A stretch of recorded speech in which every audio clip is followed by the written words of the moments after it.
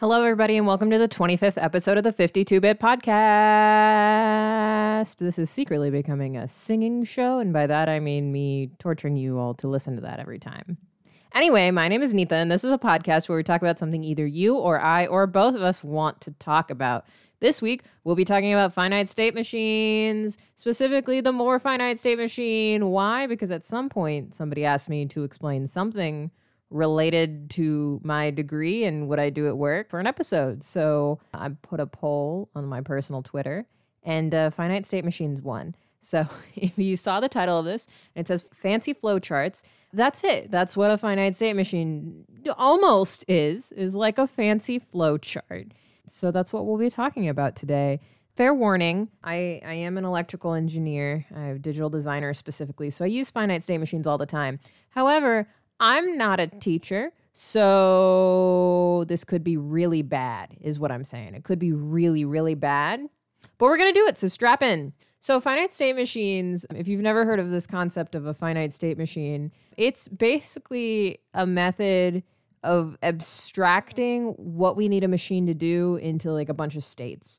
So when you think about like a washer or a dryer or like your car or like anything, like they all have like given quote unquote states they can be in. The easiest one to probably understand is a washing machine. So on a washing machine, it's usually just off, right? But you can turn it on. And so it has like a cycle where it adds water and then it like swishes your clothes around in the water and like turns the internal barrel of the washing machine really, really quickly, drains the water, might soak it for a while, whatever. And at the end, you have cleaned clothes that need to be dried, right? So that's like the idea of a state, right? And to go from like state to state in a finite state machine, you basically have like something needs to happen for it to change from one state to another. So for example, with that washing machine, when you turn it on, it goes to the first state of like filling it with water. And then depending on how much water it's supposed to fill for how large the load is, it will then transition to like the spin or soak cycle or whatever is next. So that's like the basic idea of a finite state machine. They're used a lot in computation. So you have two different types of finite state machines. Finite basically just meaning there is a determined amount of states, so it's not infinite.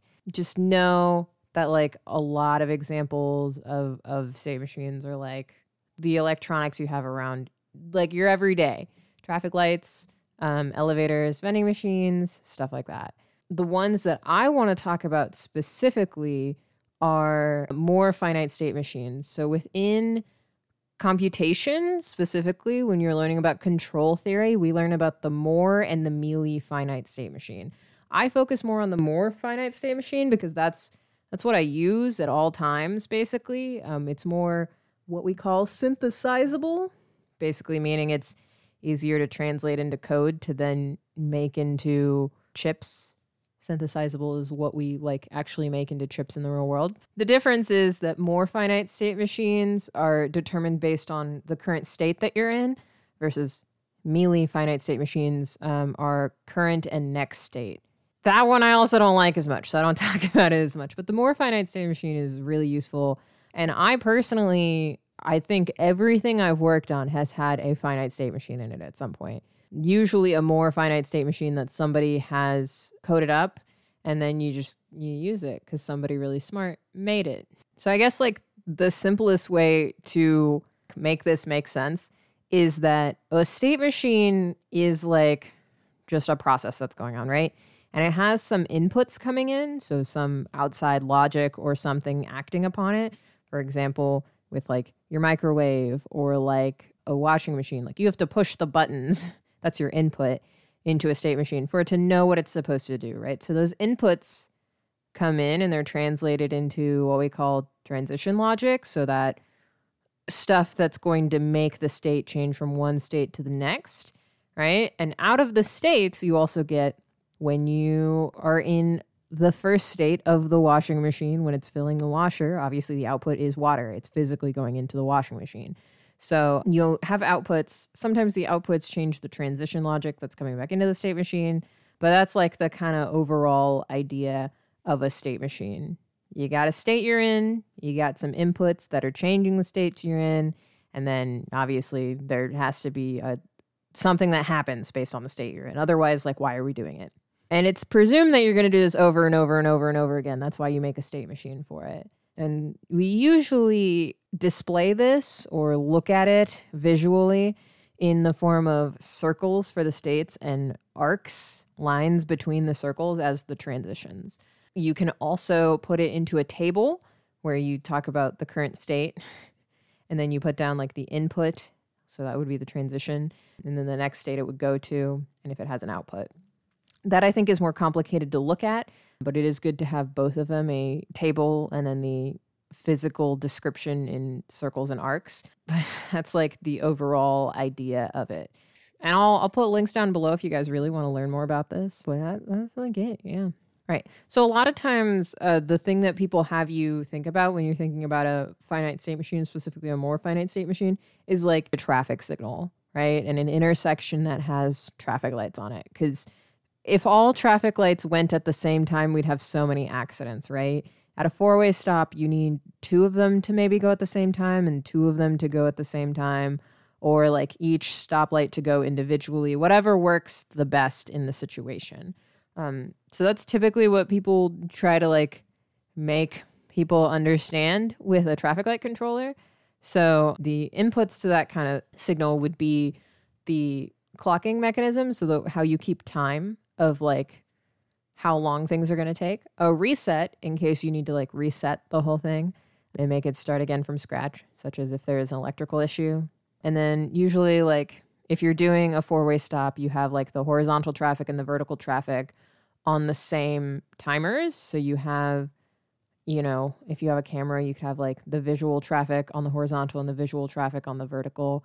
And then your outputs are how long are the traffic lights going to be green, yellow, red. So typically you would start with a start state. You could start with like one where the horizontal traffic gets to go and it's green, and the vertical traffic obviously has to be red because you can't have traffic going vertically and horizontally at the same time. And you have this reset that starts you in this state, or basically if there's traffic on that A line, depending on the time they're supposed to have, stay in that state. And then basically you need to have a state that transitions to when the horizontal traffic starts getting a yellow light.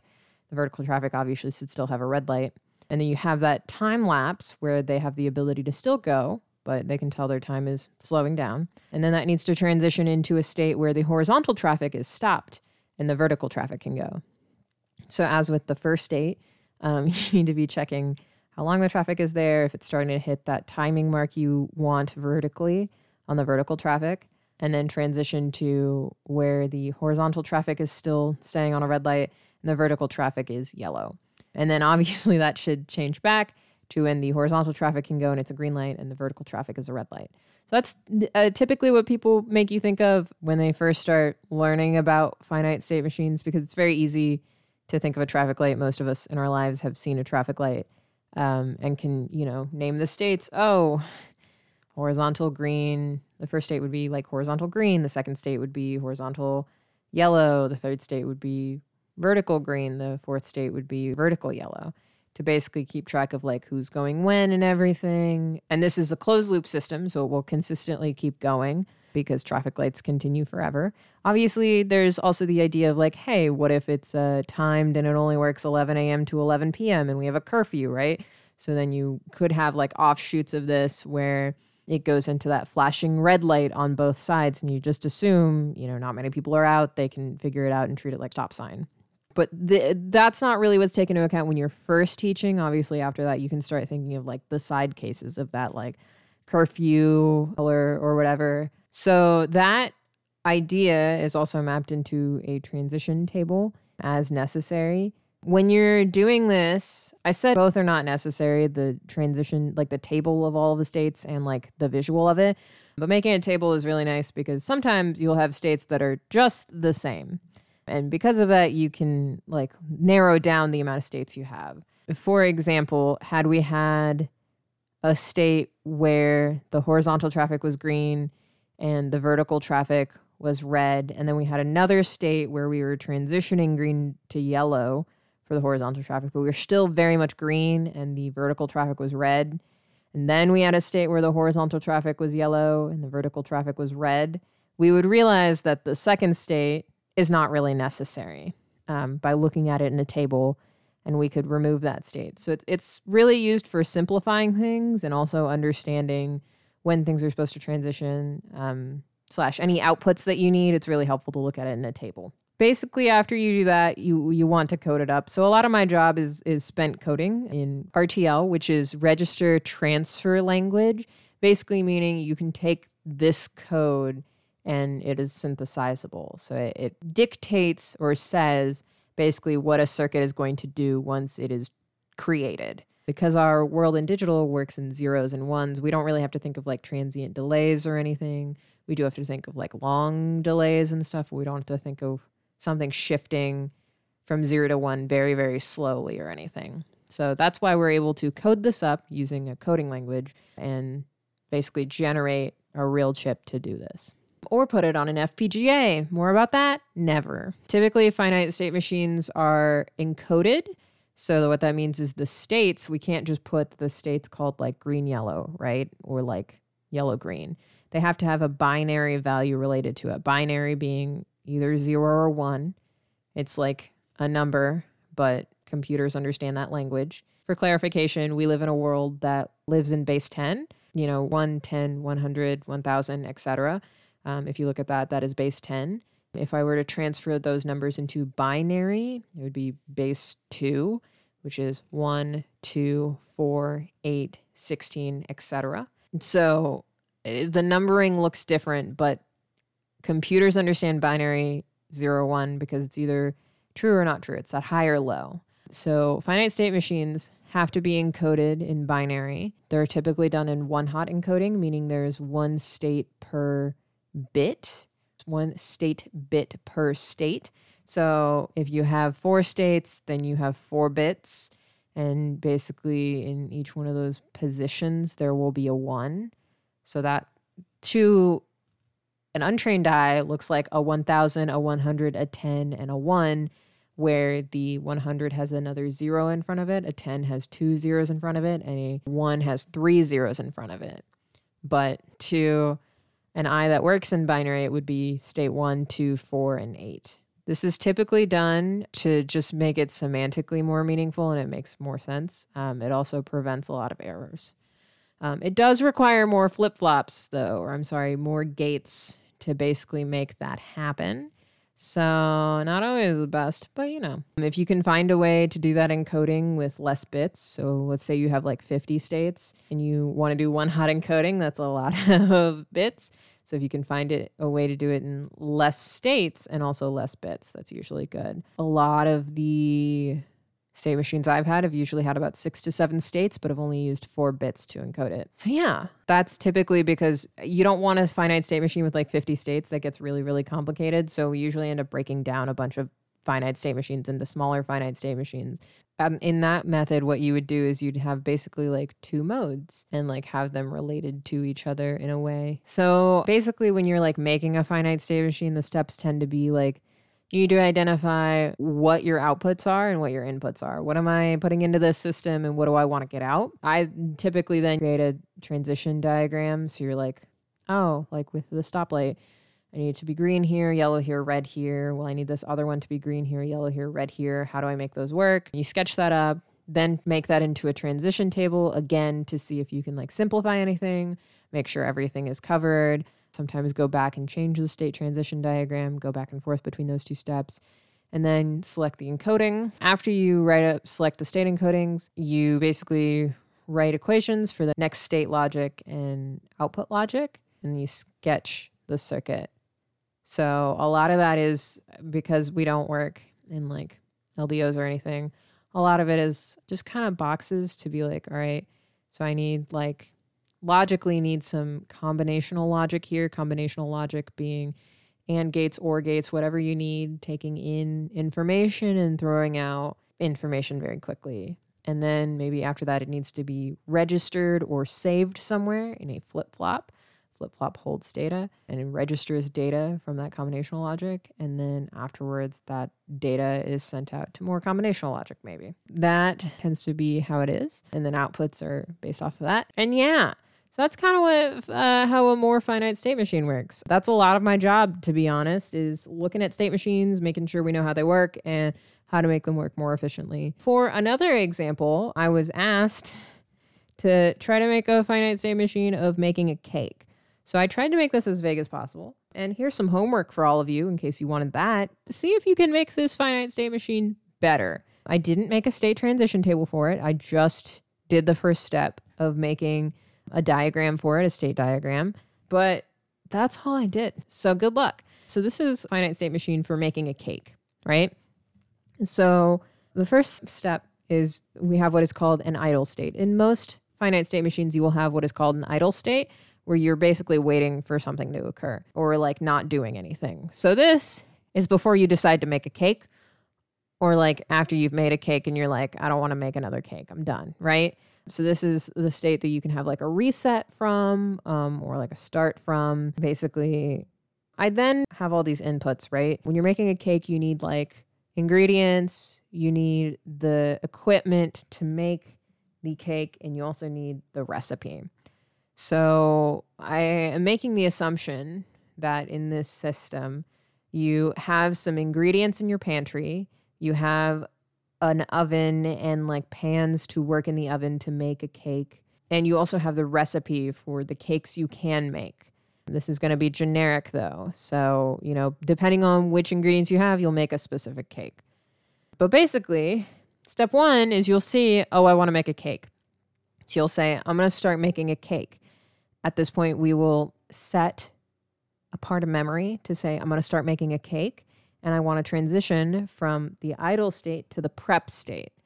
Prep state is obviously where you double check that you have everything. You like start prepping, bringing out ingredients, preheating the oven, usually if you're going to bake a cake, getting out the correct pans and like lining them with parchment paper or tin foil, all that jazz.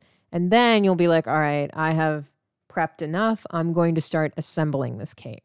So the first step in making a cake is obviously once you do that, you like start to assemble. In like real finite state machine terms, this is probably where we'd start bringing out like timers and stuff to make sure tasks are getting accomplished.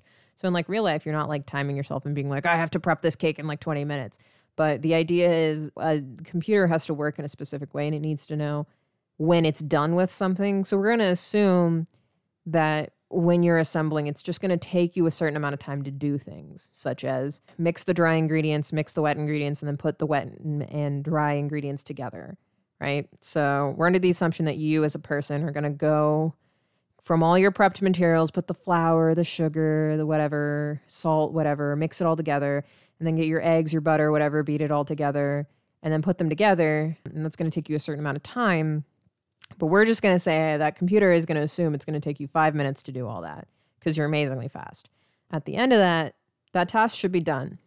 If it's not, you realize you don't have all the ingredients because you prepped incorrectly. Maybe you missed something. We can either start again from the idle state and give up making a cake because we need to go to the store to buy something, or we can just go back to prep if it's something we can find. But assuming that you have everything, we can just assemble it and put it all into pans. From here, we have two options. One of them is to bake. If this is a cake we need to bake, we can put it in the oven and just bake it and wait for the allotted amount of time for it to bake. Or if it's a cake that doesn't need to bake, we can immediately skip to decorating. Either way, when baking is done or if baking does not happen, baking being another state, we can transition to decorating. So after you take a cake out of the oven or once it is assembled, no baking needed, you can start decorating. So this is the part you would pull out the ingredients for making the frosting, or maybe there's sprinkles on this cake, or like, I don't know, edible flowers or something. And then you put all of that on the cake, putting that all together, decorating it. We're going to say it's going to take a certain amount of numbers of things you're going to put on the cake. So you're going to count, I put the frosting on, I put the sprinkles on, and I wrote happy birthday on it, and then the cake is done, right? So at this point, on the decorate point, we're going to send out a flag and be like, hey, the cake is done. The cake is done. We can eat it. Yay! And then we're going to transition from the decorate step to the eat step. This is where we eat the cake. We enjoy it. Doesn't matter if you do it on your own or with people. You just eat a cake. It's enjoyable. And during this, I'm going to presume we eat the cake. We send out another flag being like, we ate the cake. We've done our job. Yay. Amazing. You can then basically move back to the idle state. Lie on the floor after having eaten too much sugar or enough sugar, who knows, and enjoy your time after making your cake. So yeah, that is my finite state machine for making a cake. Let me know if I missed anything or if you think anything should be added. But that is finite state machines. That is specifically more finite state machines and how I use them at work. And by that, I mean mostly me talking about washing machines and cake. Hope you all learned maybe something. Just know that like your electronics are really smart, but they were coded up by somebody, so they can only do what they were programmed to do. These finite state machines basically have a certain number of states. They can only do those number of states. It's not like, you know, a human that can change things immediately. Like if you were baking a cake, you know, sometimes while it's baking, you can also decorate things or prep another cake. This finite state machine would not do that. It would just, you know, bake the whole time. Also, you know, if you're washing your clothes, if you're hand washing things, you can like soak 3 times, but a washing machine's only going to soak clothes once because it's programmed to just do that. Cool. Thank you all so much for listening to that. That's the main topic for the week. For the sidebar, we have one from Greenwill. Hey, Greenwill. Greenwill had a question stating, who would you want as your roommate if you were to live on Sesame Street?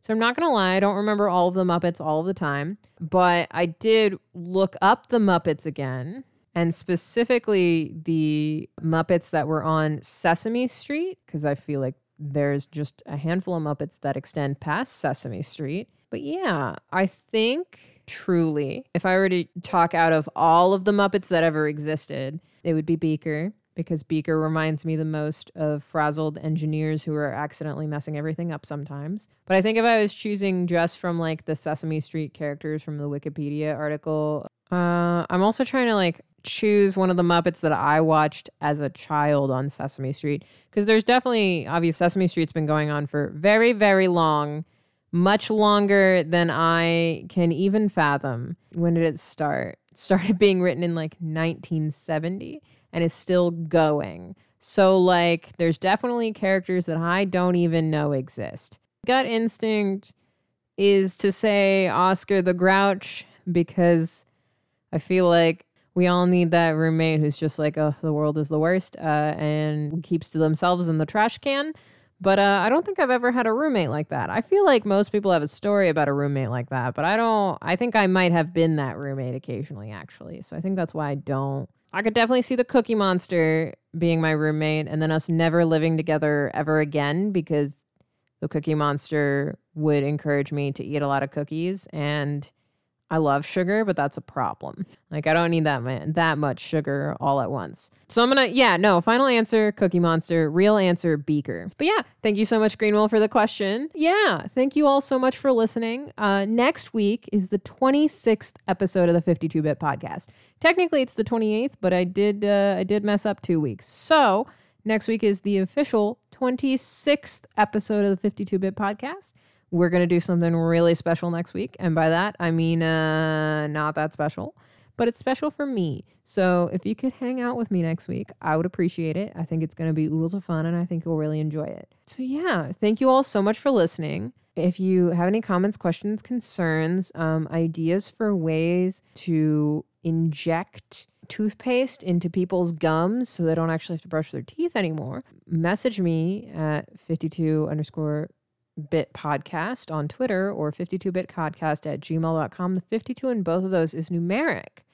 And yeah, thank you all so much for listening. My name is Nita, and I'll talk to you later.